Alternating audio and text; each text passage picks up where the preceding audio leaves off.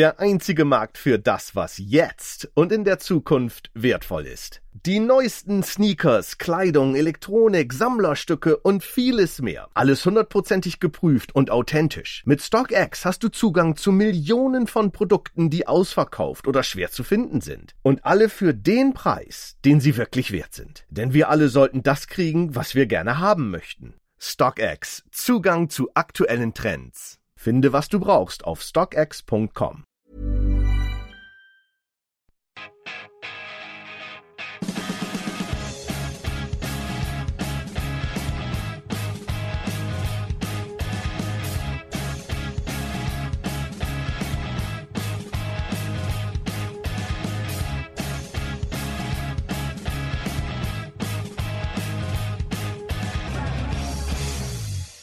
Right, welcome to the Chelsea FanCast Friday night preview show. Yes, we're almost on time tonight. It's only 2 minutes past 7. For us, that's pretty good. Now, we've got a very, very, very, very packed show tonight. Not least because we've got some cracking games to discuss. But also, we have a very special guest tonight. In fact, we have two very special guests. But before all of that, I have with me His Royal Highness, the Duke of Jonathan Kidd. I am charmed to be described that way. Thank you so much. How are you, dear? You well? Earl Chidge of Chidgery. Yes. I'm very well, thanks very much. Good week. And I've done an audition for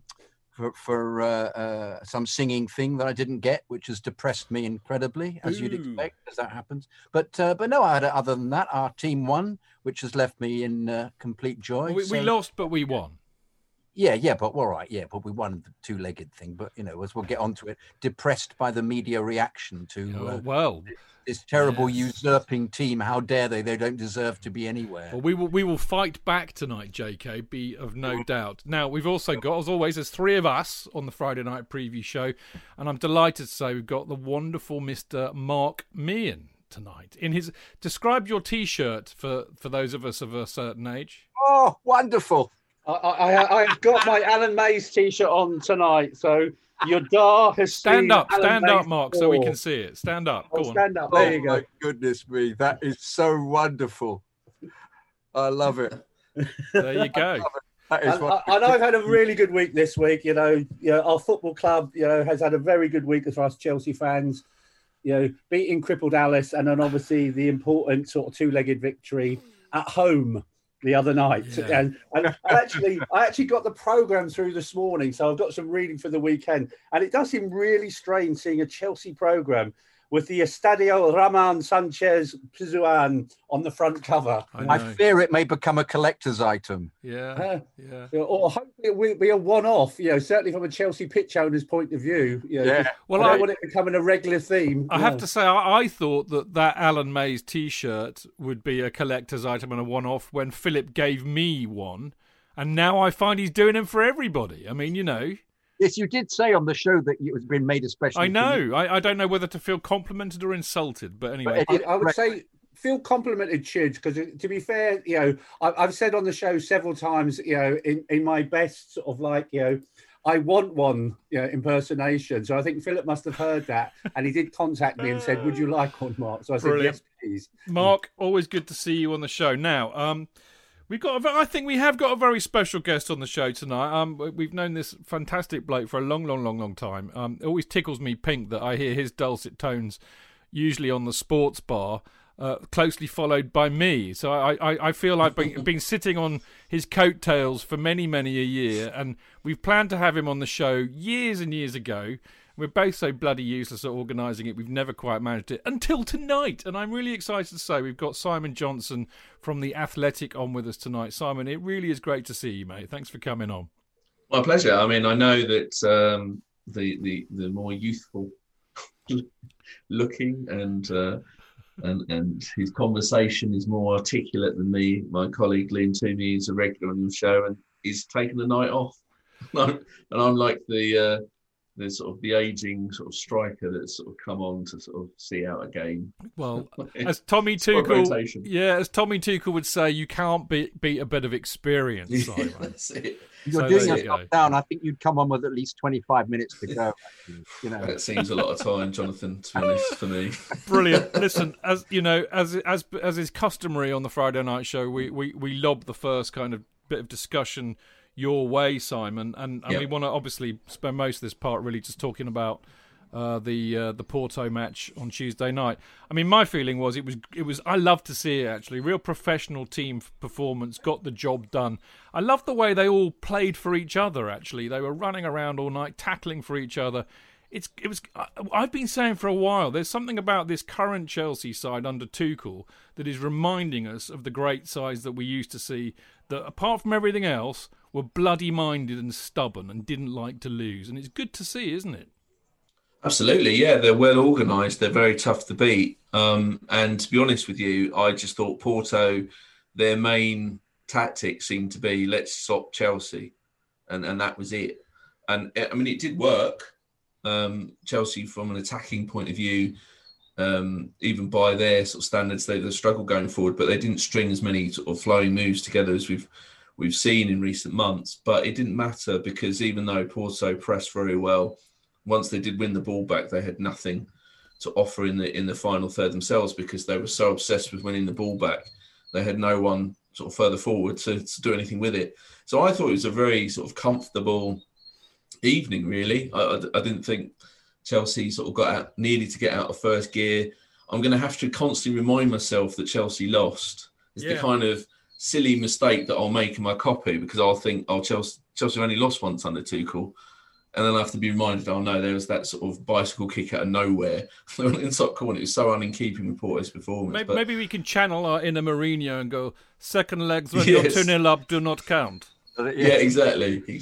So happy days as far as I'm concerned. It was very much, and I tweeted during the game, I think, that it reminded me very much of the Benfica game back in 2012. I was very kind of, I'm not saying it's a repeat. Don't want to lay the jinx on, but I was just like, this Chelsea didn't get through against Benfica in great blaze of glory, but it didn't matter. They're through, and that's all that matters. I've got to say, Simon, I'm really glad you said that, because I'm now feeling I'm actually feeling quite distraught, because I've just written a piece for Football London which is alluding to every single coincidence between this season and 2012 that I could find. So everybody, if it doesn't happen, it's clearly all my fault. I hope you put an asterisk, sort of. Yes, I should. The opinions of the author only. It has nothing to do with Football London, I should have put, but there you go. But it wasn't it? I mean, Simon alluded to it, JK. Porto, what on earth were they on? I mean, Pulisic got fouled, I think, 11 times, didn't he? But also that highlighted the completely inept refereeing. I mean, at least what's his face? Possibly our best referees. What's his name? Oliver. Michael Oliver. At least he, once upon a time, I remember, gave Herrera a yellow card, which had him sent off for United against us, because Hazard was being serially fouled. But that seemed to be the only time anybody's ever done it. And I always think they need to take a leaf out of rugby's book, in there, where the referee says, well, actually, you've been fouling quite a lot, so the next person who fouls goes in the book. But they don't seem ever to pay any attention to that. So the very fact that you can then have Pulisic fouled exactly the same number of times as Messi, for goodness sake, with setting a record, you just think, surely the referee's going to actually give some more yellow cards. We didn't do anything about it. He just carried on playing. And I mean, good luck to Pulisic, who I thought was our most dangerous attacker as a consequence, and I think is coming into his own at the moment. I'm really looking forward to what he can actually get away with. Well, if he isn't fouled at the weekend, he seems to be getting back to the form he had before he tore his hamstring in the cup final. And to me, he's looking like the best attacker. But they seemed so intent chopping him down all the time. As you were saying, Simon, they seem to be absolutely trying to stop Chelsea from playing, rather than thinking, we've got to score 2 goals. It was absolutely bizarre. But unfortunately, the really professional thing that we did, which is to stop them, which is to just not have them getting anywhere near the penalty area, has been held against us as being an example of what a completely toothless side we are.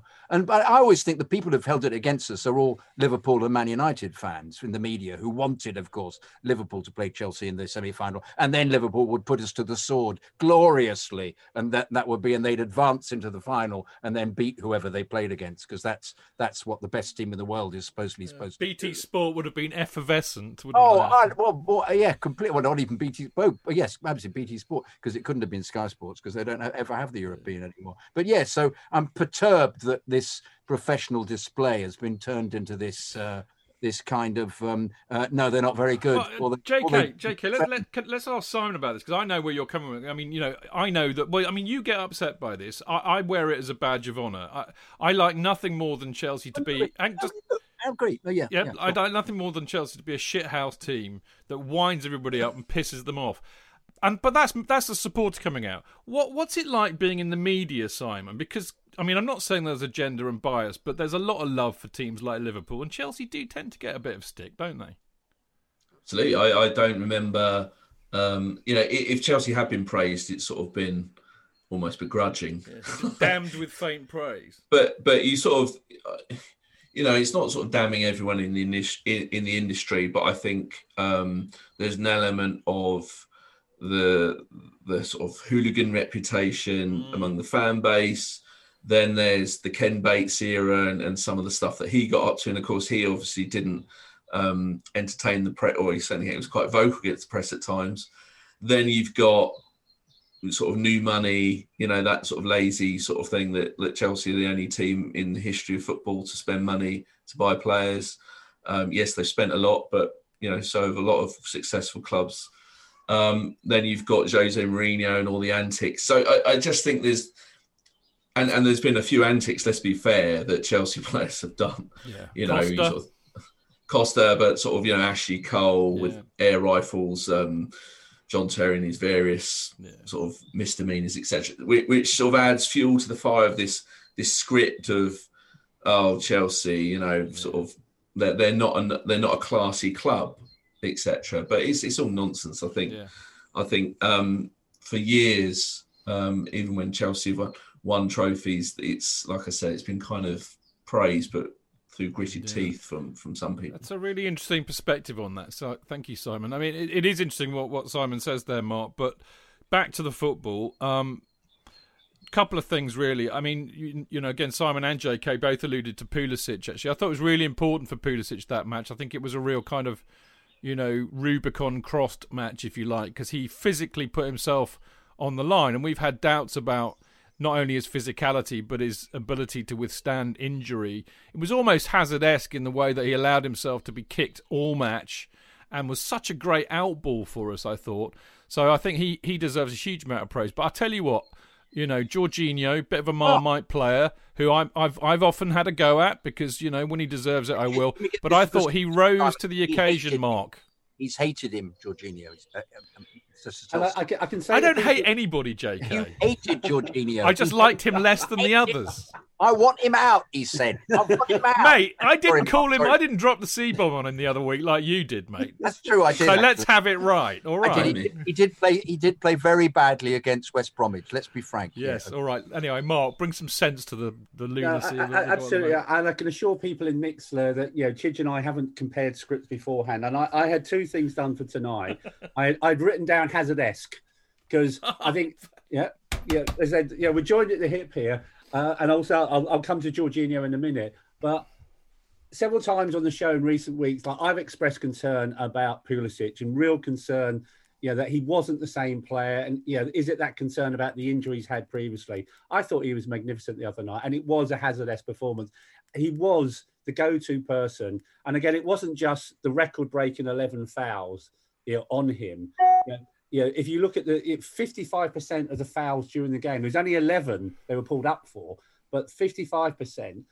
But also, if you made up the video of all the tackles and fouls on him the other night, it adds up to 5 minutes of 90 minutes play. Wow. He really absorbed so much of the pressure for us the other night, and I thought he was absolutely magnificent. And I think, I know we'll talk later about the likely team. He has to play tomorrow. He really is the outlet, and if that's him coming into the latter part of the season when it really matters, and he carries that form in, that's something to look forward to. terms of Jorginho, I'm like yourself. I've been critical of him, but what I've always said, the type of player Jorginho is, there's certain games that actually suits him. And I thought it suited him the other night. And I was actually looking at Football 365 today because a friend of mine, Danny Ford, who I mentioned on the show before, sort of like sent it to me by WhatsApp. And there's a really good article in there. And I urge people to go and look at it where he says, Jorginho is now non-negotiable, in terms of he has to be in the team. Yeah. And it's an honest article. They actually say about Jorginho, he is a limited footballer. He's not N'Golo Kante, where, from a media point of view, there is a lot of love for. They basically say Jorginho is slow. He's not hugely creative. And actually says he doesn't shoot unless it's from the penalty spot. But he's very, very, very, very, very, very slow. And he is. But at the same point, they say the role he plays the other night, and it wasn't necessarily picked up when BT are having their love-in about Kante. But actually, he did more than anybody the other night. He completed more tackles. He did more interceptions. And he completed more passes. So again, some of them were forward. When someone does something good, I think we have to sort of pat him on the back. And again, like the first leg, I thought he had another good game the other night. It suited him, right down to the ground. So he had a poor game against West Brom. Yeah, absolutely no doubt about that. But he was good against Palace, good the other night. Well done to him. Yeah, well done. Simon, where do you stand on Jorginho? Because it is quite an interesting issue with Chelsea supporters. Well, I tie Jorginho and Kovacic together. You don't call them that blimmin' Jorginho? No, I don't. I'm one of those that's been unconvinced. Yeah, well, like me, about the two of them from very early on. Actually, that's not to say they don't have good games. They occasionally do, but I think the moment those two play together, you're already two men down in terms of assists and goals. And I'm not saying that position is that's what it's all about, but it then puts pressure on players further forward. Now, I actually wrote, I saw it was a flip of a coin about 6 weeks ago, 6-8 weeks ago. It's flip a coin which of the players I went for, Kovacic or Jorginho. I ended up sort of outing myself as a Kovacic doubter, not for the first time in the Athletic, but I went, look, even I have to admit he's playing well at the moment, and I still got loads of stick. Liam loves him. I'm very much the kind of I'm not sure he's the long-term answer, but Jorginho, I just think like you've raised, too slow, and his passing is more often than not pretty ineffective.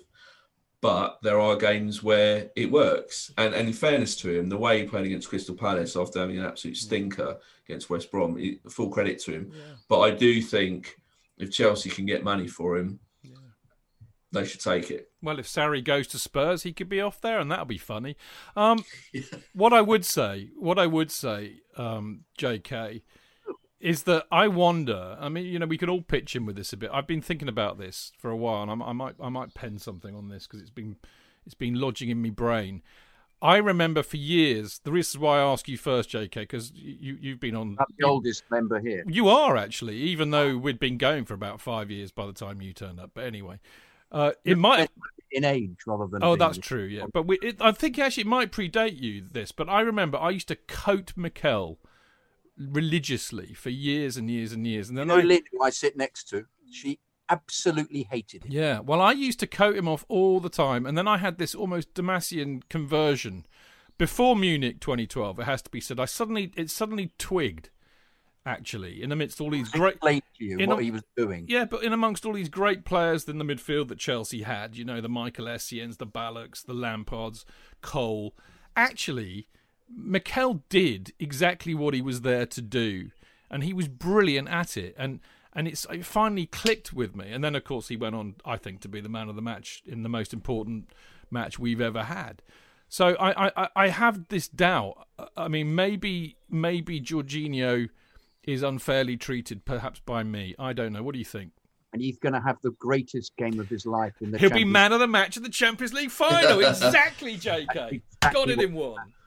But no, Lynn used to say he passes backwards and sideways. What does he do? What does he do exactly? And I used to say, but he plays much further up for Nigeria, so he must be a better player than you think he is, because he's obviously in a position here where he's doing a job. I said he's linking them together. But yeah, there is something to be said. I'm just amused by the fact that he seems, apart from the West Brom, I mean, just how can I put it? I don't almost use the C word again. Kind of don't debacle. Don't, but kind of sort of just completely inept performance. There seem to be more games at the moment that we're saying he's working in than aren't. I mean, it seems that we've seen him so often be put under pressure and losing the ball and be slow and can't get back. And we wrote him off. Everybody's written him off, as we did with both of them, and said, let's get rid of them. And the next transfer window, we want them out. And then Tuchel comes in and they have a function. And yes, I'd be intrigued to see what team Tuchel would end up with if they're going to get rid of him, and what other players he's allowed in, if he's allowed any in at all. I mean, knowing what happened under Conte, Marina might say, no, we're not. You'll just have to work with the players you've got. In which case, will we be seeing him sold? Will we be seeing people coming in? But I honestly think they're getting better. I think Kovacic and he are understanding what's going on. I mean, as I keep going on about this, what he said at the beginning, Tuchel, was it's a song that everybody has to learn. That's what he said in one of the first pressers. And they're all learning the song.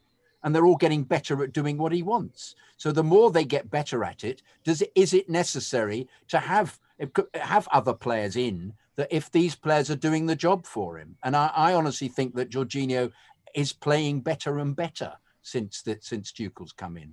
So let's see. But I'm sorry, I've run out of steam now. I can't remember. Go on, Mark, very quickly, because we've got David waiting in the wings. So. Yeah, it was just very quickly. There was two things. I said, if this was American football, he'd be a special teams player. Like a field goal kicker. He cannot play 38 games a season because I agree with what Simon's basically saying. He's only effective in certain things, and also if it is about songs, there's only certain songs he can sing. Right. Okay. I'll quickly jump in. Oh yeah. 10 seconds. Another reason why I'm a little bit perturbed is I think Billy Gilmour, I know, is really raw, but potentially is a better player. Undoubtedly. And it's been quite sad to see how he's been treated since. He's one of the negatives of Tuchel so far. And quickly, Mikel, I don't know whether you read the piece. It sounds like I'm plugging myself, but the interview I did with him, and I asked him about this, having to play deeper at Chelsea. He said, well, someone has to be back there. Yeah. He was like, there was Lampard, Ballack, he was going like someone had to defend. And I think there's part of him that was obviously. He played number 10 for Nigeria, didn't he? Yeah. Of course. So he was. And Nigerian fans blame Mourinho for ruining Mikel in terms of his standing. Like, they think he could have been a world star because he finished second to Messi in a youth tournament. His best player. But anyway, it's a good point. Listen, before we let you go, Simon, I just want to, because I mean, you and I had a hilarious little text conversation after I asked you to come on, and we were talking about the fact that we've got Real Madrid, in the semi-final. But what do you think about getting Real Madrid in the semi? Do we have a good chance? Yeah, I mean, you'd rather Chelsea be. It sounds. Who would have thought we'd ever say this? You'd rather Chelsea face Real Madrid than the other two. I think City, PSG are better sides. Real Madrid have got the know-how, so Chelsea will still be the underdogs because Real Madrid have reached sort of four or five finals in the last 6-7 years. You make them favourites. Zidane, of course, there's the reunion with Thibaut Courtois, possibly Eden Hazard if he's fit or remotely fit. But I think Chelsea, they've got a chance for sure because they don't concede goals, but they're going to have to be far more clinical. They're going to have to be at their clinical best to go through the final. But does that mean no Werner? Well, I don't know whether you guys saw. I wrote a piece after the Palace game saying Werner has now got to wait for his chance to get back in the team again. I think the front three. I mean, Havertz isn't an ideal false nine, but he has potential to lead the line quite well. And I just think they look good with Mount and Pulisic. I mean, Pulisic, as you've already said, Jonathan, that he looks like potentially he could have the same end to this season as he had the last one. It's just, can his body hold up? It's been the biggest problem for him since he joined the club. And in fact, throughout his career, he just keeps picking up these injuries. And that was one of the things about the Porto game, wasn't it? Every time he went to the ground, he went, oh no. Yeah. Oh no, just as he's getting confident. Right. Every single time, that's right. But he's looking good. He's looking at, and I think that's exactly the kind of player that the Real Madrid defence don't want to face. Whereas Werner, I find his technique a bit questionable, let alone his finishing. Good super sub, perhaps. You might do a Torres. Well, I'm hoping that he will, Simon. I've got the images have already been put up in this wonderful modern world of Timo's head put on Torres' body to replicate what happened to Barcelona. Look, finally, before we let you go, we've got City tomorrow in the FA Cup semi-final. Yeah. What do you reckon is going to happen tomorrow? Unfortunately, you got to make Man City strong favourites. Chelsea's record against City is pretty bad in recent years, and one can still have memories of the last time they faced each other. That's what I'm really interested in seeing. Is that game? Of course, I remember it for a number of reasons because controversially we were putting our finishing touches to the Lampard's going to go story, which we got a lot of stick for. I was actually as that game was going on, I was writing the big read that went with it. Because there was the fear that he might actually go that night. So I was only kind of partly paying attention, but I remember it being an absolute shambles. Yeah. I think hopefully Chelsea will be a lot tougher to beat this time, and City perhaps they'll be a little bit distracted.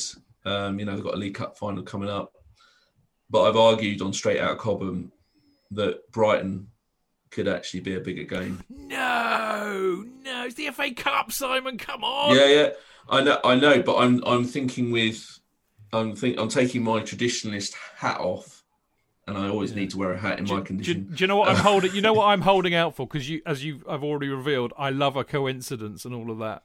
And serendipity. What I want to happen is that we win the FA Cup, we win the Champions League final, and we finish 5th, and Spurs finish 4th. You want ultimate symmetry, don't you? I do. And there's nothing like a little bit of history repeating. And do you want Harry Redknapp in the ground as well? Oh, wouldn't that be joyous? It would be joyous. I wish see it in the flesh. Yeah, and I wish we could all be there to sing "Are You Watching Tottenham" like we did in 2012. But there you go, Simon. You've been nothing short of stellar, and it's so lovely to finally have you on the Chelsea FanCast. No worries. We will ply you with beer and get you back on a Monday, so you can have to put up with us for 2 hours of nonsense sometime in the future. Sounds good. That would be a real treat for us. But thank you so much for coming on. It's been a real delight, mate. My pleasure, guys. And enjoy the game on Saturday. I hope Chelsea turn up for a FA Cup semi-final against Man City. It's about time. I certainly hope so. Simon, good to see you, mate. We'll see you again soon, hopefully. And there you go. Massive thank you to Simon Johnson from The Athletic there. Now, after this very quick break, we've got the lovely David Walker from Red But Never Red to talk to us about the FA Cup semi-final against Man City from the Man City perspective.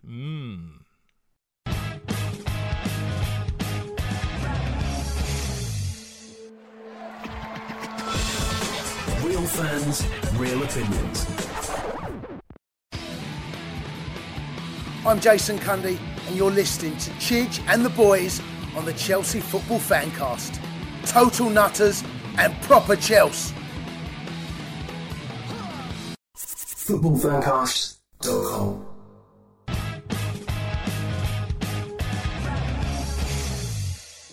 Right, welcome back to the Chelsea Fancast. I am Stanford Chidge, of course, and we've just had the brilliant Simon Johnson from The Athletic on. We have got, of course, Mr. Jonathan Kidd. Great to be here. Wasn't Simon fabulous? I know. How remiss of me not to get him on years ago. You know, what a plonker I am. How dare you, Chidge? I know all these people. I'm just lazy and rubbish. Isn't that true, JK? Your book of contacts is as long as my stairway. Which is very long.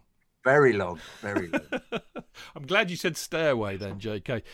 We've also got the delightful Mark Meehan on tonight.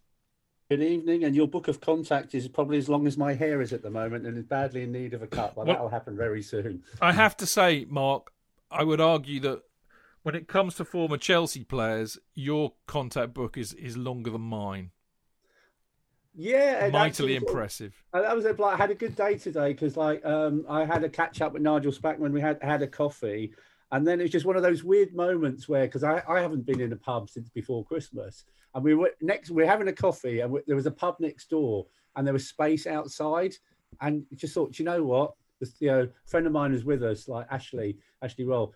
We said, "Oh, sod it, let's go to the pub for a cheeky pint," and it was fantastic. just sitting out, just talking football with Spackers, and what the likely team and what the result will be tomorrow. So it was just a lovely moment today, really enjoyable. Great stuff. Now, as you all know, it is time for this. The Opposition View. That's right. It's time for the Opposition View.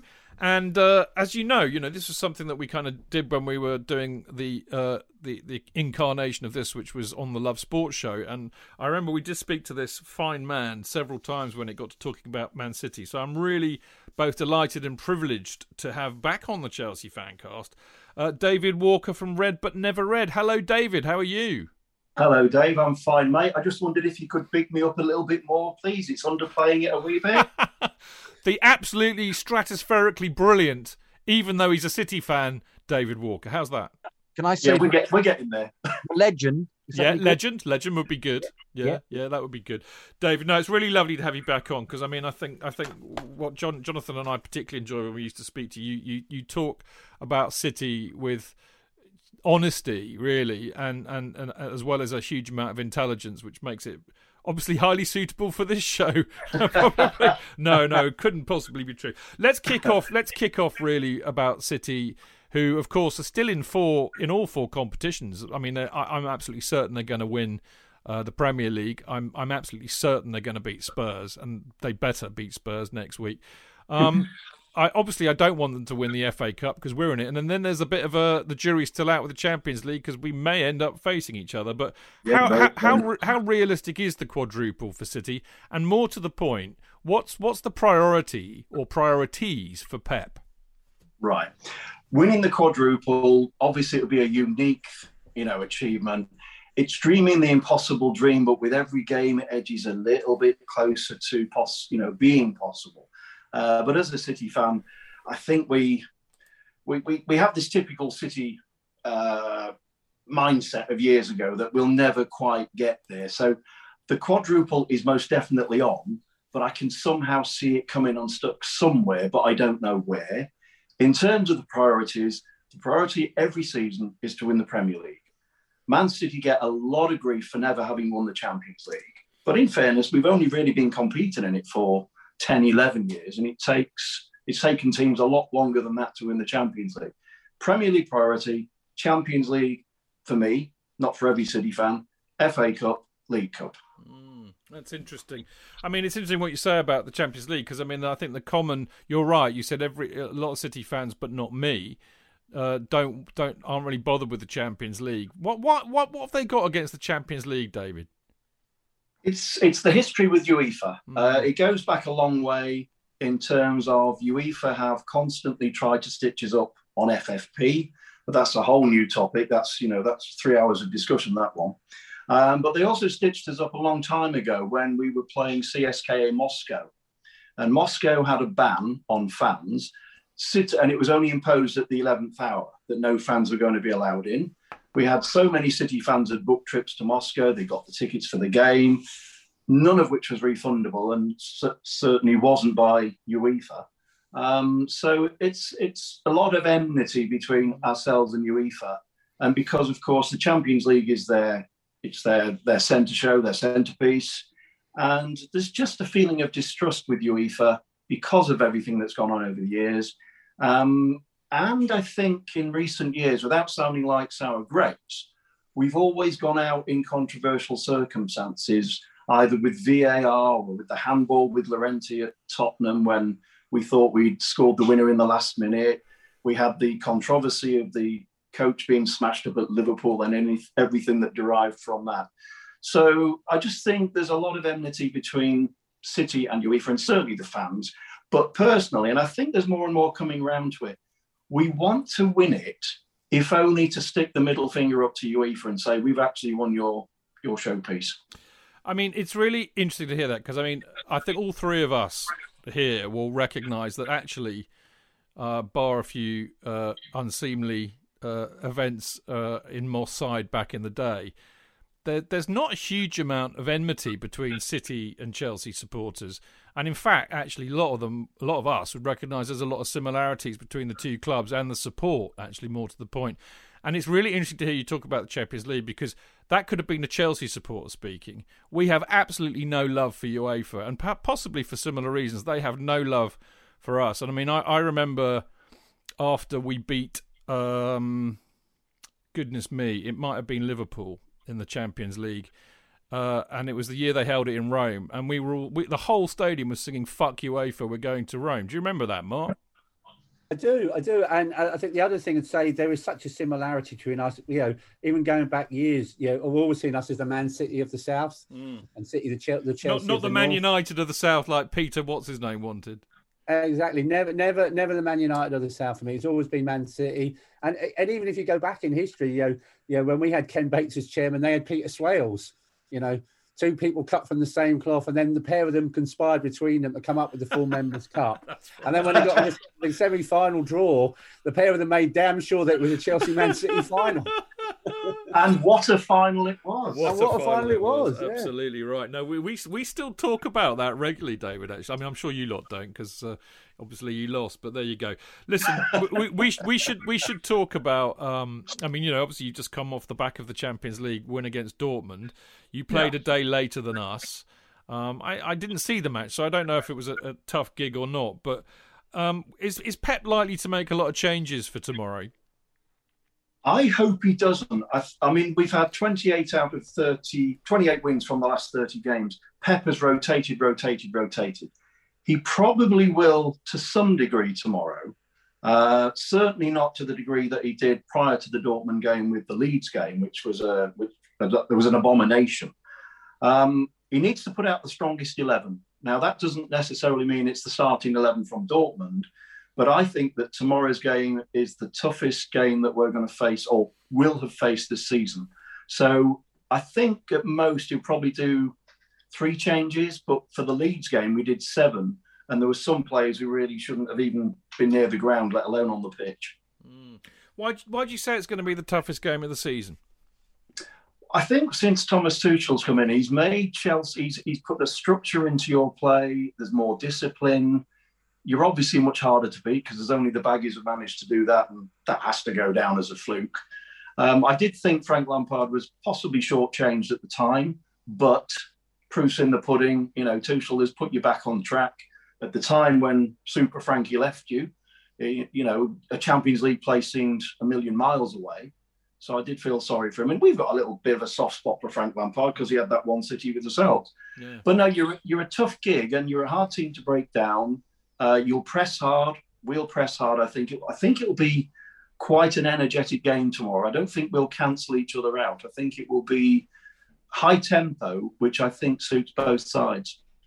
That's really interesting, actually, David, because I mean, last week, Jonathan, we were saying, weren't we? In fact, it was Monday. It seems like ages ago, but it was Monday. We were really impressed with how Chelsea played against Palace, and we were saying, apart from the fact that we were playing in sky blue or whatever weird colour they call it, it was City-esque, wasn't it? The way we pinged the ball around, it was really quite a joy to watch.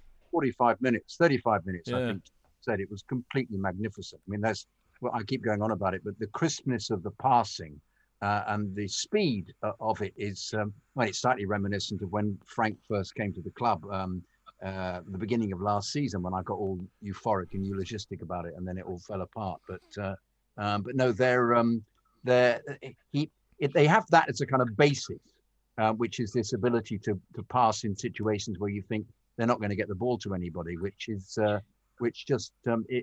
very clever and very well drilled. But also the other thing to remember is that Tuchel will be looking at the Man City side to find a way to stop them from playing, because this is what he did with Atleti, and it's what he did, and his analysis of Porto as well. I mean, one thing we didn't discuss at the end of the Porto game was the fact that their manager came up to Tuchel and had a go at him, as did the ex-Real Madrid centre-half, what's his name? PP. PP, and abused him. And Tuchel apparently told him to F off. I don't know whether that was true or not. I hope it's true. But it's true. But the very fact that they were throwing at us, I think it's non-football again, because we were suppressing them. We were stopping them from playing. Well, fair enough. Now, if Tuchel can apply this to City, I'll be intrigued. And I think David's absolutely right. I think they are a completely different kettle of fish to any Chelsea side that's played them earlier on this season, because he's organised them so well. and it'll be a very interesting matchup. I'm really looking forward to it as a consequence. So that having been said, David, and I thank you all for obviously clarifying. What I didn't realise was that actually that we are quite a tough test these days. But one player who's I think really come into his own, and I look at this quite closely. You know, one with an England eye on, but the other with a, you know, this is a kid that's come up through City's academy, and actually Pep, I think, has managed, you know, incredibly carefully. He's not been quick to rush him in, and maybe that was the right thing to do. And he's beginning to really, really blossom, I think. And that's Philip Foden, David. I mean, how important is he becoming for City? Well, Foden is becoming an integral part of the team. Pep took pelters off people for 3 years. Oh, put him out on loan, do this, do that. He's stifling him. There was an idiot off the Sun who said, oh, Foden signed a 6-year contract to be sitting on the bench for 6 years. It was complete baloney. Pep has brought him through. I remember Pep saying, why would you want to go out on loan when he can have training sessions with Kevin De Bruyne and David Silva and learn from these guys?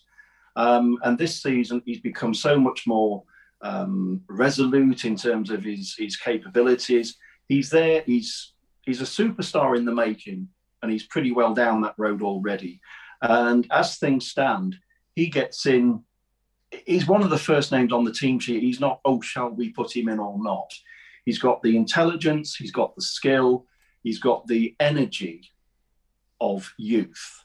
And at this season of all seasons, there's been such a busy season with back-to-back games. He is indispensable. And if he doesn't start at Wembley tomorrow, well, God help us. He's got to be on that team sheet, and he is going to be a Manchester City legend because he's a fan. Hopefully he's there for, well, the duration of his entire career. Mark?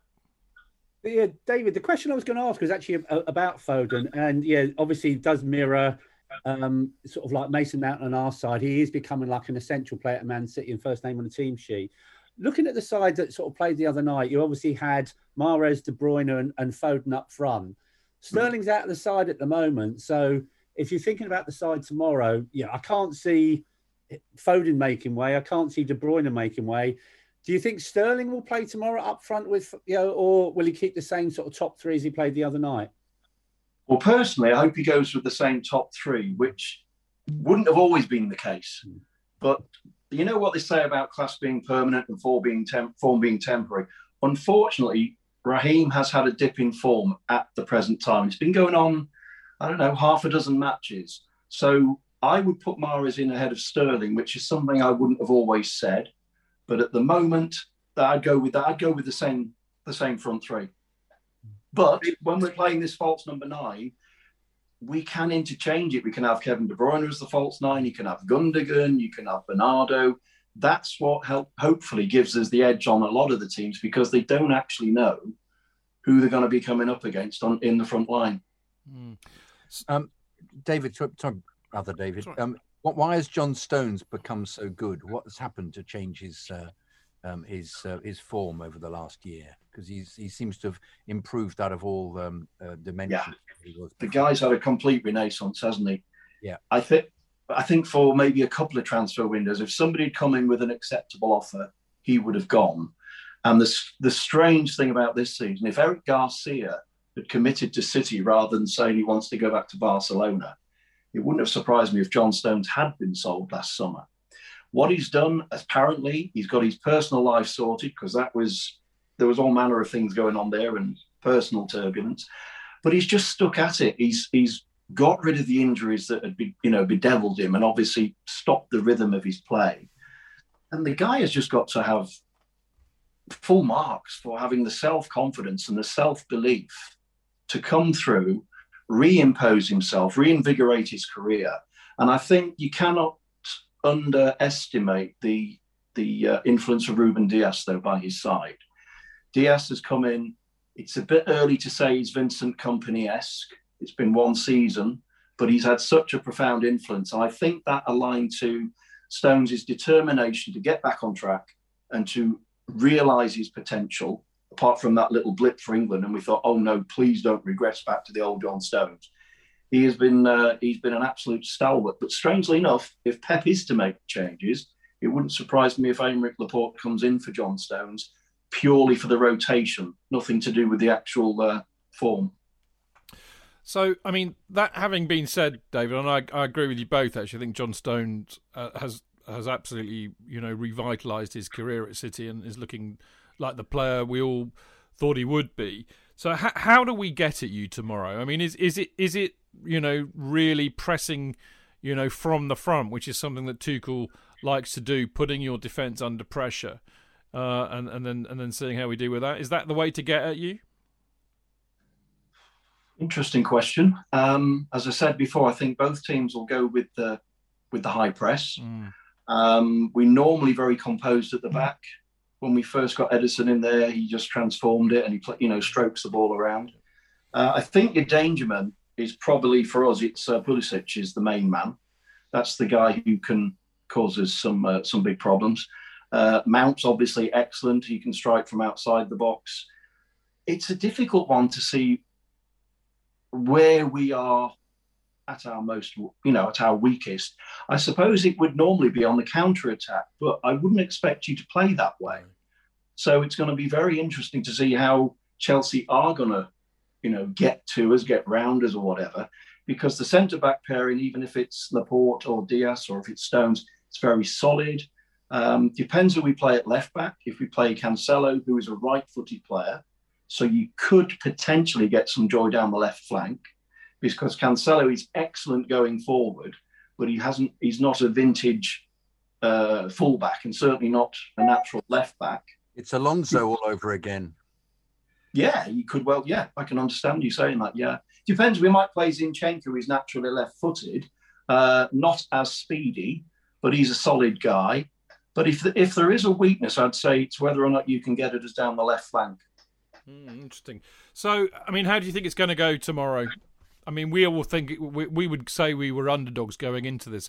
Although, I mean, one thing we're beginning to discover, and we have been discovering recently, it's funny, isn't it, when we live in a little bit of a Chelsea bubble, and we pick holes in a lot of things that we can see that aren't quite right. And I keep hearing a lot of other people saying, Chelsea have actually got probably the second best squad in the league to City. So, I still think that, that notwithstanding, we are still very much underdogs tomorrow. But how do you see it going, David? I agree that you are underdogs, but you are more than capable of springing a surprise. And if we were to lose, it wouldn't be a massive surprise. Now, I don't want to play down my side's chances, and I don't want to be pessimistic. I think we are capable of winning. I think we will win. Tight game, maybe 2-1. But no, I honestly think, with Tuchel coming in, he's improved you to a level that you are difficult to beat. And I think there will only be a goal in it either way. Interesting stuff. You reckon 2-1, yeah? Yeah. Okay, fair enough. David, you have been nothing short of brilliant, as I knew you would be. It's been absolutely lovely to speak to you again, actually. As I said, we used to love speaking to you when we were on Love Sport. With a bit of luck, we can get you back on May the 7th, because, of course, we play you again in the league. And Lord help us, there's still a chance that we might be meeting up on the 29th of May. I mean, do you think that might be a possibility?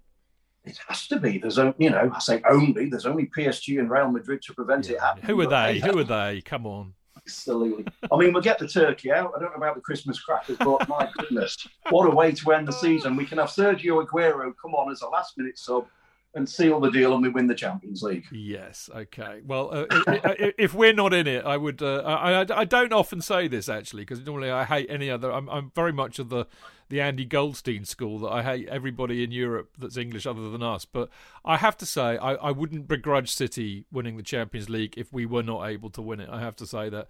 And I wish you luck, obviously, for the rest of the season. It's always, if anybody but Liverpool for me in the. I was going to say we share a common loathing, don't we? We do share a common loathing of the Scousers, the Red Scousers, as it should be. But I do wish you luck. I don't think you're going to need much luck to win the Premier League this season. I think that's a shoo-in. But clearly, I don't wish you luck tomorrow. But other than that, it's been great to speak to you, and hopefully, we'll speak to you again soon. Very kind of you, Dave. Thanks very much for having me on. Absolute pleasure. There you go. That's David Walker there from. Read but never read. I mean, if you've got a very broad mind about football and you don't just live in a Chelsea world like we all do, David's blogs on City are really, really, really worth reading because they're hugely intelligent and really well written. So there you go. We will be back in a minute to give you our version of events of what we think is going to happen tomorrow.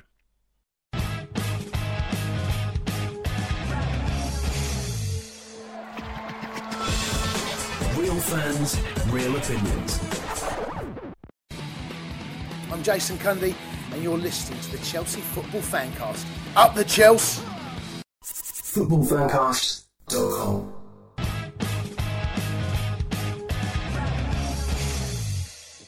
Right, welcome back. This is the Chelsea Fancast Friday night preview show with me, Stamford Chidge, and Mr. Jonathan Kidd. Hello, everybody. And the absolutely brilliant. Mark's knowledge puts me and Jonathan to shame. It's such an honour having Mark on the show. Mark Meehan, everybody. Hey! Absolutely. Get out your blue flags and your celery. Chelsea's going to win at Wembley. Yes, indeed. It's exciting, isn't it? Now, before we get into that excitement, I've got something almost as exciting to tell you. But as you all know, we've been doing this thing for the last few weeks with football prizes, or at football_prizes on Twitter. And every week they put a signed Chelsea shirt into a competition where you can pay, usually it's either $4.95 or $5.95, to get a ticket which will enter you into a draw, which they pick out a random ball, not a hot ball or a cold ball like the FA do, but a random ball, up to 99. They sell 99 tickets, and if they pick your number out, you win the signed and framed shirt. Now, as you know, last week they had Mason Mount, which was a real big ticket item, and it was such a big ticket item they had to do the draw early because the tickets all sold out within about 3 days. So a lot of you missed out. So you need to, if you snooze, you lose, I think is the moral of that story. Anyway, this week, next Wednesday, they've got quite an interesting one coming up because they've got a signed and framed shirt with the signature being Thomas Tuchel. And he's chosen the number 1 shirt, which doesn't augur well for Kepa or Mendy in my book if Tommy Tuchel's going to be our number 1. But nevertheless, a Tommy Tuchel signed and framed shirt is up for grabs next Wednesday.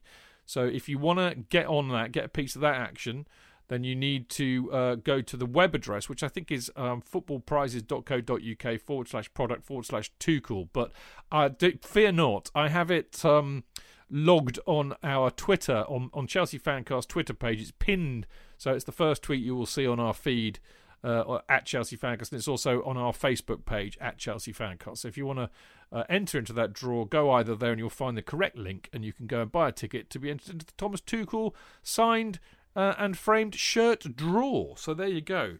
Now, as I said, marginally more exciting than that is the fact that we have yet another semi-final. It's just... for all three of us sitting around this table, it's almost... I don't know how they feel. I shall ask them. But it's almost beyond comprehension when I sit here talking about, the stats that Chelsea now have. 25 25th appearance in an FA Cup semi-final going back to 1911 when JK first started going. We've reached the last four. 1905. I know, but you were at the 1911 semi-final. That I do know. We've reached the semi-final in at least one competition in 25 of the last 31 series. It'll be our 15th appearance in a final since 1915. Should we get through? This is our fourth. Will be, well, if that happens, it'll be our fourth FA Cup final appearance in 5 seasons. Mark, we all grew up. Jonathan grew up watching. When Jonathan first went, it was in the early 60s. We were in Division 2 when you first started going. We just won the FA Cup, and then it was doom and gloom. I have to pinch myself sometimes to think the number of times we've been to Wembley. We've been to Wembley more times than any other club, I think, in modern. It might not. It might be. Yeah, it's okay. The new Wembley. We've had 23 appearances at the new Wembley. Man United are next with 19. It's astonishing, isn't it? Oh, it's incredible. I think back sort of to the 1990s, and that's when I was doing the Chelsea Independent fanzine. And I remember even putting on the cover, we really just want success for this club. brilliant support, and the amount of times we always fell sort of like, at the final hurdle. So, I'd have just taken one FA Cup win, just one cup final. So I'd have died happy in 1997, like, just winning the FA Cup. But the amount of times we've won since, and especially since the new Wembley, as you said, it's become our second home. I think the only thing I would say is, I don't know if you've seen it this week, they've opened the new staircase at Wembley, the Olympic steps. So if we were there tomorrow, and we'd spent the morning in the pub, we'd have a bloody steep climb up the stairs before the game, because they've got rid of the ramps going into Wembley now, and they put a staircase in, which just looks ridiculous. Like, you're going to be knackered, but we'll have to wait and see when we get back there next season. Jonathan's looking absolutely horrified here. JK, go online. The amount of bloody stairs they put in now. He'll never get his Zimmer frame up there, mate. I tell you. But again, from a disability point of view as well, I was quite surprised, because he came from a ramp. Yeah. Someone's in a wheelchair, so unless they put lifts somewhere, it's a bloody great staircase now. So, that's a bit of a way one, but I digress. Wembley is our second home. This competition is our competition. We've been in sort of like 3 out of the last 4 finals. And hopefully tomorrow, we'll make another final. Can I abseil? Can you abseil? Yeah, up it. I don't know. Can you? You might have to. Well, I could. Well, I'll get a mate to hold a rope at the top and pull myself up if necessary. I'll have a look. Where can you look on this? On the Wembley site? Is it on the? Yeah, I think they put some comms out yesterday. They had a load of blokes in hard hats, strategically spaced out on the steps. We're opening the Olympic steps, and I just thought, where's the ramp gone? Interesting stuff. I mean, it is brilliant, JK. But I have to say, what was quite interesting, because I like to do a little bit of homework. I put a bit of stuff together, and I looked at Chelsea's head-to-head record against City in the FA Cup, and I have to say it makes for some rather salutary reading. That we've only met them 6 times. We met them in first of all in 1915. Which, if memory serves me correct, I know we beat them. We beat them 2-1, but of course that year we went on to lose to Sheffield United in the Khaki Cup final, didn't we? We did, unfortunately. You were there at Old Trafford. Yeah. 1948, we lost 2-0. This would have been in an early round, because that would have been January. In 1971, Mark and JK, when as cup holders, we lost to them 3-0. They're a very good side then, if you remember. Yeah, and that would have been, again, early round. It was January the 23rd, so... Fourth round, exactly. Italy disappointing, I remember being that. We got passed out in the 3rd round and then lost to City. It was on Match of the Day that night as well, because we played in yellow and blue and City played in red and black. Well, we got the last laugh that season, because, of course, we knocked them out of the European Cup Winners' Cup semi-final over 2 legs. To then go on and beat, of course, Real Madrid in the final. So, all was not lost. Of course, recent memory, this was alluded to by both David and Simon, I think. We lost 2-1 to them in 2013. Now, I remember this really, really well, because it was the first FA Cup semi-final since...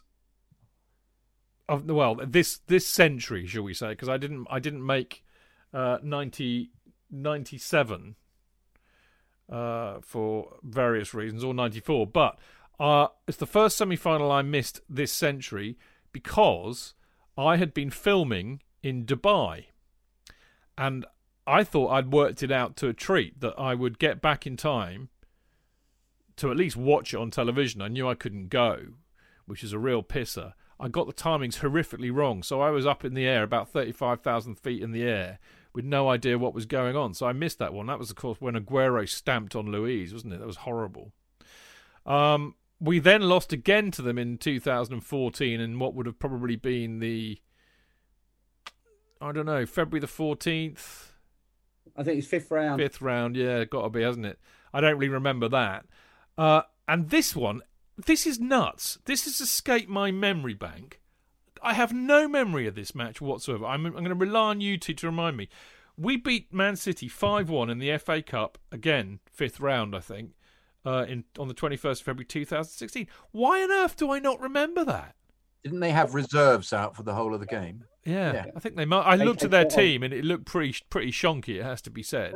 Judge, you must remember the League Cup final where we played very well against them and lost on. Yeah, but that was the League Cup. I'm just focusing on the FA Cup.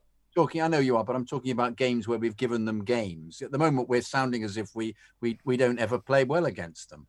Well, no, in the FA Cup, we don't. That's my point. There's that one win that you saw in 1915, and then there's the one where we beat them 5-1 in 2016. And Mark, I don't remember that match at all. And I mean, Jonathan's right. They put a shonky B team out, and we had our first team out. There's no doubt about that. But I don't remember that. How bizarre. No, I think they were in the hunt for 3 or 4 trophies at that stage, so something had to give. They had a lot of fixture congestion, so they put a really weakened side out against us. So, like we've always taken the FA Cup seriously at Chelsea, so we put a really serious side out. And I think from memory it was the 5th round of the FA Cup. Yeah, interesting stuff. Well, I mean, the first thing really to talk about, other than that, I mean, it's about time we turned them over in an FA Cup match, that's for sure, let alone a semi-final. Now, I wrote my lineup because I love to do a bit of that, because I basically found an app that allows me to do it, and it's like a kid with a new toy. Now, originally, my lineup, I have to make one change because I didn't know at the time that Christensen will not be available, but I had picked the following. This is what I think he will pick, not necessarily what I would like him to pick. Kepa in goal, Rudiger. Christensen is not available, so I now it's confusing. Zuma or a Silva will come in my view. Azpilicueta, because he always starts. Chilwell, Gilmour, not Conte, Jorginho, James, Pulisic, Havertz, Mount up front, because I think he's figured out that's the 3 he likes to play up front. That's his best attacking formation. So the interesting selections here are quite possibly Kepa. Will he play Kepa? Because he has till now, and you know what they do in FA Cup matches, these foreign managers. And Gilmour for Conte, because I don't think he'll want to risk Kante before Brighton. But I could be wrong. What do you think, JK? Oh, I don't know. I think he thought that he wasn't going to give 90 minutes to Conte in the Champions League, and he was fabulous. And he said he's okay to play, didn't he? Yeah. But I think he'll play him. Actually, I think he'll play Conte. I think he'll not play him in the Brighton game if he's going to give him a rest. I think that's likely. I don't know who he's going to pick. I wouldn't pick Kepa at all. And at this stage now, I'd pick Mendy in a semi-final. But I'm just worried that Silva's still injured, having picked up that injury. He tried to come back on, I know, at the time, but perhaps he doesn't want to risk him. In which case, who would be the other centre half? Zuma, Dave, Zuma, and Rudiger. Yeah. Will it just be the 3 of them? Yeah. But yeah, I think that might be the pairing. The pairing plus 1. Chilwell obviously would, I think, have to. I thought Chilwell was excellent during the week. Chilwell appears to have upped his game actually to being an excellent attacker again, as he was originally when he first joined the club. And I think he would oust Alonso just because his defending capabilities, as we've established, are far superior. But it's just a question then of. Is Kovacic still injured? He's still with a hammy. Is he unlikely to get back in? Kovacic, what we know from the press today is that Kovacic and Christensen are not going to play. Right. Of course, yes, the presser. So I reckon it'll be Rudiger, Zuma, and given what you say about Silva, because I forgot about that, I have a suspicion you're right, which means it'll have to be Rudiger, Zuma, and Aspie. Who would be on the bench as a substitute from a centre-half point of view? Emerson. He'd play centre, of course he would. He has played in there before. You're absolutely. So if something happens to Aspie, you've got Reece James. If something happens to Zuma, then you move Rudiger in and you bring Emerson onto the left. Well, do you think he'd play Reece James, or is he going to play Odoi? No, well, I think he'll play Reece James because I think that's what he's come down to. I think he's basically decided that if we're playing against teams that can really hurt us, you need more defensive wing backs than attacking wing backs. And although Odoi's done a really good job in his tracking back, Reece James, I mean, Jesus Christ, we didn't talk about this in the Porto bit. What a bloody rock he is becoming. He was superb against Porto, wasn't he? No, I just think because Odoi actually in the Palace game, as we've established, took players on much better than he has been. And but no, I think you're absolutely right, and I think that you're absolutely right as well. Havertz, the three that he chose, all of whom have slipped my memory other than Havertz, Pulisic, and Mount. And Mount, yeah. Actually, Barney Ronay was rather amusing about Mount in the Guardian, not Mount, about Havertz in the Guardian, saying that he felt that he still contributed as if he was a strange Jane Austen character who'd been abandoned by the author, and you felt that he should actually finish the 90 minutes wearing a ruff, as if it's something from an Elizabethan tragedy. Which similarly I thought was there's a kind of not effete, but the fact he wafts about a bit. There's that, and still tries to find shots from strange angles, which is what he did in the Palace game. But slowly but surely, we're beginning to get glimpses of what a talented player he is. I just wonder how long, whether he will fit into Tuchel's plan. I'm obviously not going to get rid of him, but I'm just fascinated by what Tuchel will ultimately do with this club, with this team, because he is clearly an absolutely world-class coach, and it's joyous watching. But I think Pulisic, as we've been establishing, is coming into his own again. Please don't get injured, please, possible. And let's hope that three can click. But I think that we may have seen Werner down the pecking order, because I think he fancies Ziyech more as well to bring him on. Well, I think. You know, and I've said it time and time again, Werner is not the number 9. He's not even a false number 9. He's an inside forward, and he's very good at doing that, which means his position is one of the two behind whoever he plays as the striker. And if you think about it, you've got Pulisic, Mount and Ziyech, and I think, as you said, JK, right now, they're all ahead of Werner in that respect. Mark, I know you wanted to come in. Yeah, this is part of my lunchtime sort of discussion I talked about earlier. So, with Spackers? Yeah, so... What did he say? Well, I think what he was saying was, definitely a 3-4-3, and I think it depends who's fit. I'd go for Mendy in goal, and I think what we said today was that the way Man City will play, those three guys up front, you need your best three central defenders, and if people are fit, it would have to be Dave, Rudiger, and probably Christensen, but we didn't think Christensen was fit, so we then went for Silva. But we don't think he's fit. But if he's not fit, by default, then it becomes Zuma. At the top end, you keep the same three. Again, that's part of taking the game to City as well. So it has to be Pulisic. It has to be Havertz. It has to be Mount. And then the four. Spacker's viewpoint to me, and I would agree with him, is you've got to play Reece James. Absolutely brilliant game. And again, a lot of City's threat comes down that left-hand side. And as good as, because I originally said, well, what about Hudson-Odoi? JK just said, absolutely not. He said, you've got to play Reece James. You need that strength in defence on that side. And it's, as you just said, better to have a defensive wing back, rather than an attacking wing back, because, City will come down that left-hand side quite significantly. Jorginho picks himself. I'd start with Kante, because I just think even if he's not 100% fit, but it sounds like he is, I think far better to start a player than have to bring him off than actually bring him on and then he breaks down. So I'd have Kante and Jorginho. And in the end, went for Alonso on the left-hand side. He hasn't played for about 4 or 5 games. So I think, Won't they rinse him with their pace, though, Mark? Well, I don't know. And pull him out of position. Of position. Yeah, but also more of their threat is down the left-hand side, So I think, Alonso, I just think Tuchel hasn't played him for about 4 or 5 games, and he does rotate, and he hasn't rotated for a while. So I would play Chilwell, certainly because he's a better player. But I think if we're trying to predict... fair enough.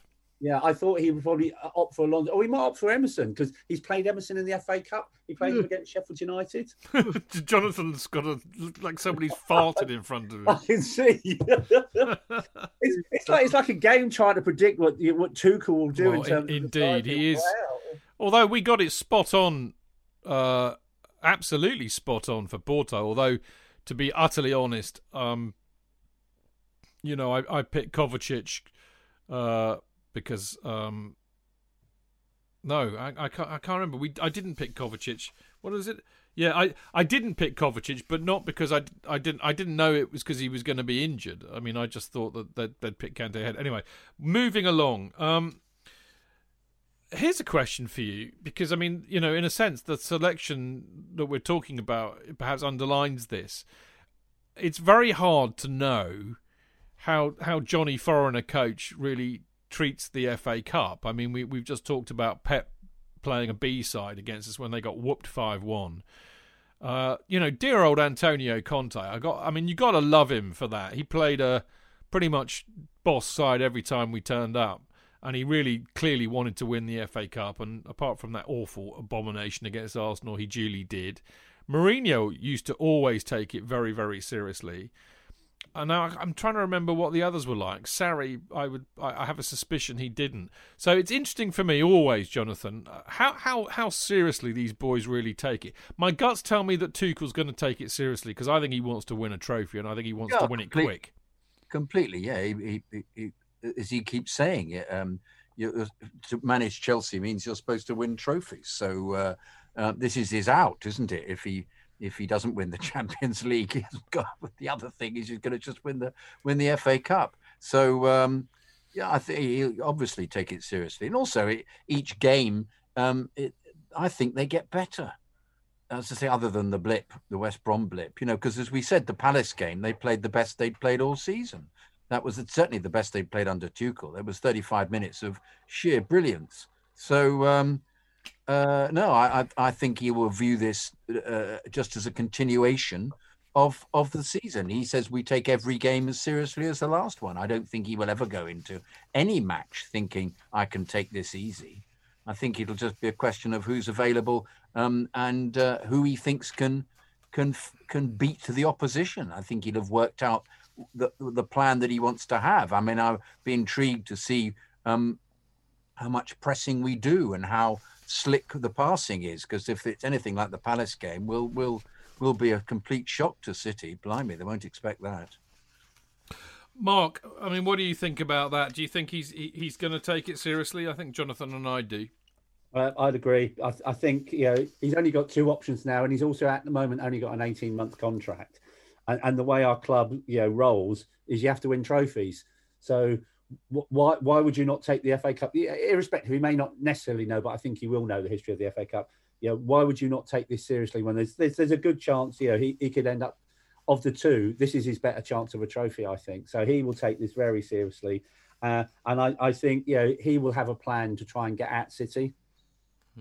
Well, it'd be interesting. I my guts tell me in terms of how this might pan out. I think excuse me, dear old Rick Glanville in his pre-match briefing, I think, has alluded to this, is that one way to get at City is to do this, very high press, get all the front players pressing them, immediately to keep them pegged back, and also to play with a high line so you can jest the midfield and give them less room to operate, because they're very, very good. But I think another point that he made that was absolutely bang on, you've got to take your chances against City. You've got to take chances. And he made a really interesting point. All the defeats that they've had this season, I mean, Leeds is a great example. Leeds had 2 shots on target and they scored both of those goals.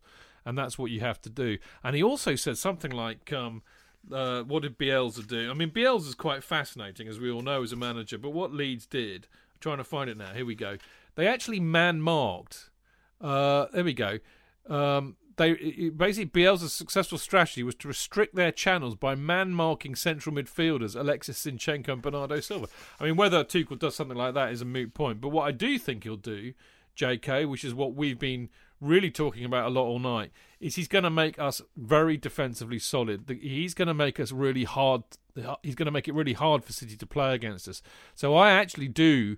I mean, even though I don't see us doing what a lot of Chelsea managers have done in the past, which is to basically park the bus and try and hit him on the break, I don't think we're designed to do that. But I do think he's going to really make us hard to break down and try and nick a goal, whether that be on a set piece that City are vulnerable from, or using something that I've seen us do a lot more of recently, and I have to say I'm quite happy to see this, is rather than all the time try and play out from the back with nice little pretty triangular patterns. Sometimes ping one over the top to the likes of Mount or Pulisic. Why not? It works.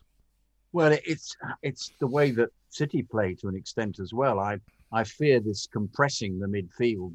The problem is that they're very good at finding a pass through the middle of that compression and having Mahrez or somebody swift run onto it, and their shooting is unbelievably accurate. And also the speed that somebody gets into the penalty area is very accurate.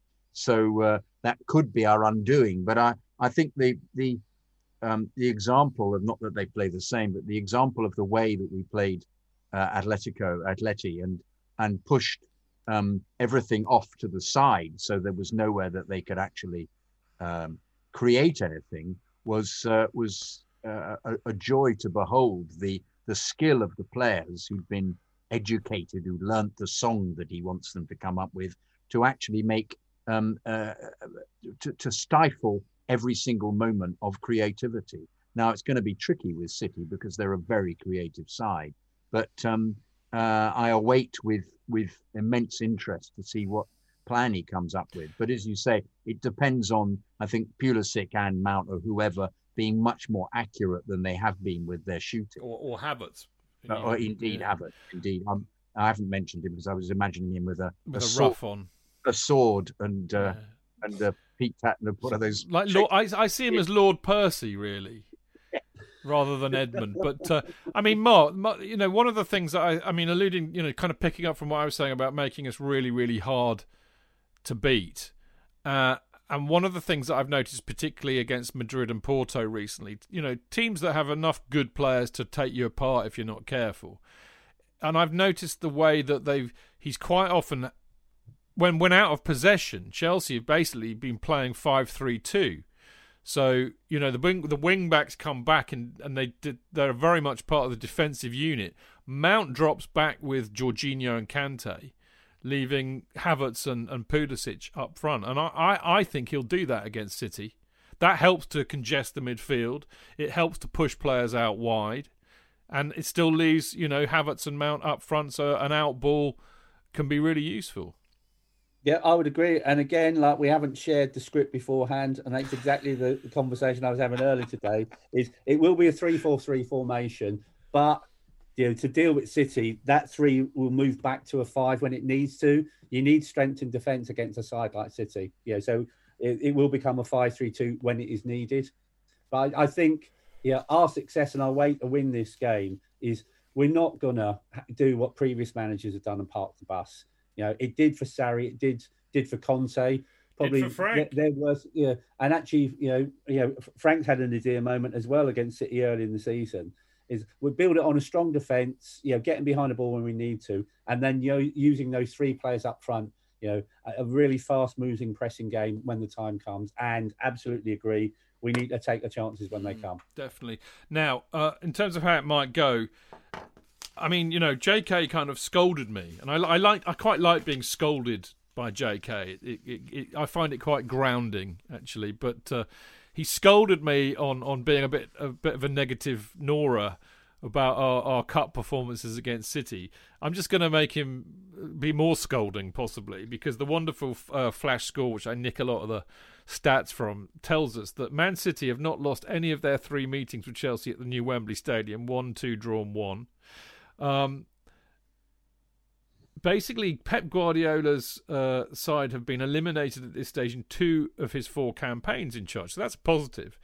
But Guardiola is unbeaten in all 5 managerial head-to-head meetings with Tuchel, 1-3, drawn 2. Clearly none of them when Tuchel was at Chelsea, of course. And I thought that was a really interesting question that was asked at the press conference today, was that basically, does Tuchel have a chance of beating Pep Guardiola because now he's got a decent side to manage, which I thought was quite... They didn't say it like that, but that's kind of what they meant, which is quite cheeky. So given, I mean, we're underdogs for this. Let's be under no illusion here. City are a bloody good side. If they turn up on Saturday and they're 100% of their game, we are going to find it very, very hard. But JK, it's an FA Cup semi-final. Anything can happen, eh? And we can stifle them. And if we stifle them, they might get frustrated and we might get a lucky goal or a free kick or something. Or, Yes, who knows? Who knows? But I know I wait for my euphoria about about Tuchel's creation to be to have to use mixed metaphors, have the carpet pulled from under me as we get heavily beaten. But I'll be intrigued because I think he'll learn from it. I think he'll learn from anything that happens over the next few games to the end of the season to make the side into a better one. But he then needs to be backed by the board, and then we'll see what occurs. But it's been a great journey so far, and I'm looking forward to it being sustained tomorrow. You're going to stick a score on there for us? 2-1. 2-1 to the Chelsea. Yes, the Blue Boys winning 2-1 at Wembley. Lovely. Mark, and how do you see it going? What do you think the score's going to be? I think it's going to be tight. I think it could even go... There is extra time tomorrow? Yeah, extra time and then penalties. Yeah, I could see it going to extra time, us winning either 3-2 in extra time or winning on penalties. It could be that close tomorrow. I think there could be goals in the game. Yeah. So yeah. I'm going for a 3-2 in extra time. Yeah. Okay.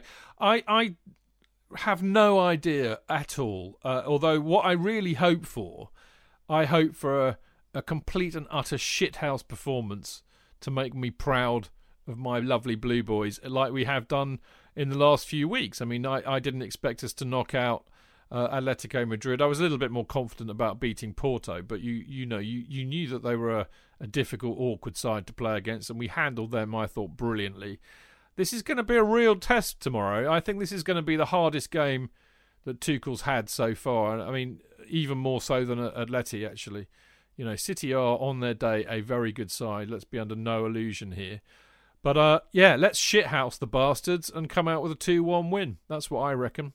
Nobody thought we'd beat Atletico. In fact, everybody was convinced that we would be drubbed, and it was the worst possible draw anybody could have got in the the quarterfinals, and not the quarterfinals. Sorry, it was the one before the round of 16, and look how we came through. So if he can find the key to stopping them from playing, which I think he's very capable of, I think we'll do very well. Yeah, that's what I hope. I mean, the other thing, of course, is I could say, well, it's written in the stars, because another reason, of course, and we do this quite often, we lost the FA Cup final last year, which was robbed from us. Let's be honest. I think we were mugged off totally. And it's very Chelsea to go back the next year and win it. And if you read my article in football.london tomorrow, which will be coming out in the morning, you will see my thinking on this about how coincidence and serendipity plays a part in this. And of course, in 2012, we won the Champions League and the FA Cup final against Liverpool. And I just want to see history repeat itself. So I'm really, I'm ever the optimist. 2-1, nuggety, shithouse 2-1 win, and I'll be happy. Anyway, let's hope everybody's happy come, let me just think, 5:30, so 7:30, 7:30, 8 o'clock if it's extra time. Let's hope we're all happy tomorrow. By the way, me and Dino are going to be on that Chelsea podcast tomorrow after the game, talking to the lovely lads about that. So there you go. We will, of course, be back on Monday. Me and JK will be back on Monday for the Chelsea FanCast. And we will be joined on Monday by the two Marks. Now, as far as the Chelsea FanCast is concerned, there are only two Marks. Worrell and Meehan are back as a couple, as an item. The best double act since Hinge and Bracket or Morecambe and Wise. Choose your famous comedic pairing and then up it. But it'd be great to see Mark Worrell back, and of course Mark Meehan again. Looking forward to Monday, Mark. I am indeed, yes. Teaming up with Mr. Worrell again, the Speedy and Dixie combination. There we go. Much better pairing. I like that. Much better pairing. Or Hasselbank and Good Johnson. Yeah, I was thinking that. Glorious Chelsea unpredictability since Tuchel come in, and we end it with a victory, tomorrow, and we'll have something positive to talk about. If we win tomorrow, and it is an utter shithouse win, I think you, me, Jonathan, and Mark will be unbearable and uncontainable on Monday. So it'll be a long show if we win. Yeah. Let's hope it happens, because it'll be. Hey, it's great fun. Whatever happens, that's the beauty of the Chelsea FanCast. But anyway, me, JK, Mark Worrell, Mark Meehan, be looking back at the FA Cup semi-final against City, and of course we'll be looking ahead to Tuesday night's Premier League match against Brighton. So do not miss that. Don't touch that dial, or whatever you do these days in the modern world. Mark, absolutely brilliant to see you, as always. Oh no, absolutely brilliant to be on, and clearly with Monday night's show, will we be getting an official paint supplier as sponsor for the show? After the Dulux dog yesterday. Yeah. Fantastic that was. Yeah. Well, if a team other than Tottenham could actually make a balls up of a sponsorship. Yeah. If Chelsea had a paint sponsor, it would be Farrow and Ball, wouldn't it? Really. You lost, John. They are the decorators and paint suppliers to the Posh, which is why I know about it. No, I know about it very well. I've got because you're posh. One of our walls in his house was. Darling, when I had the interior design around and they recommended Farrow and Ball to me, darling. Let me tell you, it was Mouse's back. Mouse's back, yes. Or I kept calling it Mouse's arse, which really annoyed my girlfriend Henriette. Yeah. So there you go. Go and Google it, people. You'll figure it out. JK, always a delight to see you, whether it be a Monday or a Friday. You bookend my week, dear. Oh, thank you. It's a terrific show. Great fun tonight. Yeah. Really terrific. Good. Great. Mark is always superb. I'm telling you to your face here, Mark. You're always great. And, thank you very much, JK. And like I said, hopefully Monday, we'll have a Chelsea victory to talk about, and the first time we've beaten Man City at Wembley since the full Members' Cup final 35 years ago. Indeed. Well, let's finish on that positive. But people have I was there, Chich. I know. People of Mixler, it was always lovely to see you on a Friday as well. Really, really great to have you on board. Look forward to seeing you next Monday as well.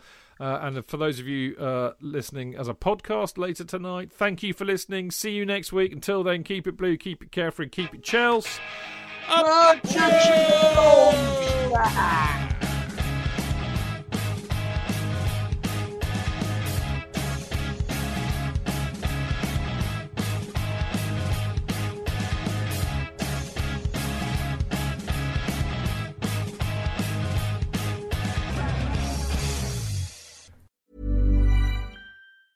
Der einzige Markt für das, was jetzt und in der Zukunft wertvoll ist. Die neuesten Sneakers, Kleidung, Elektronik, Sammlerstücke und vieles mehr. Alles 100%ig geprüft und authentisch. Mit StockX hast du Zugang zu Millionen von Produkten, die ausverkauft oder schwer zu finden sind. Und alle für den Preis, den sie wirklich wert sind. Denn wir alle sollten das kriegen, was wir gerne haben möchten. StockX. Zugang zu aktuellen Trends. Finde, was du brauchst auf stockx.com.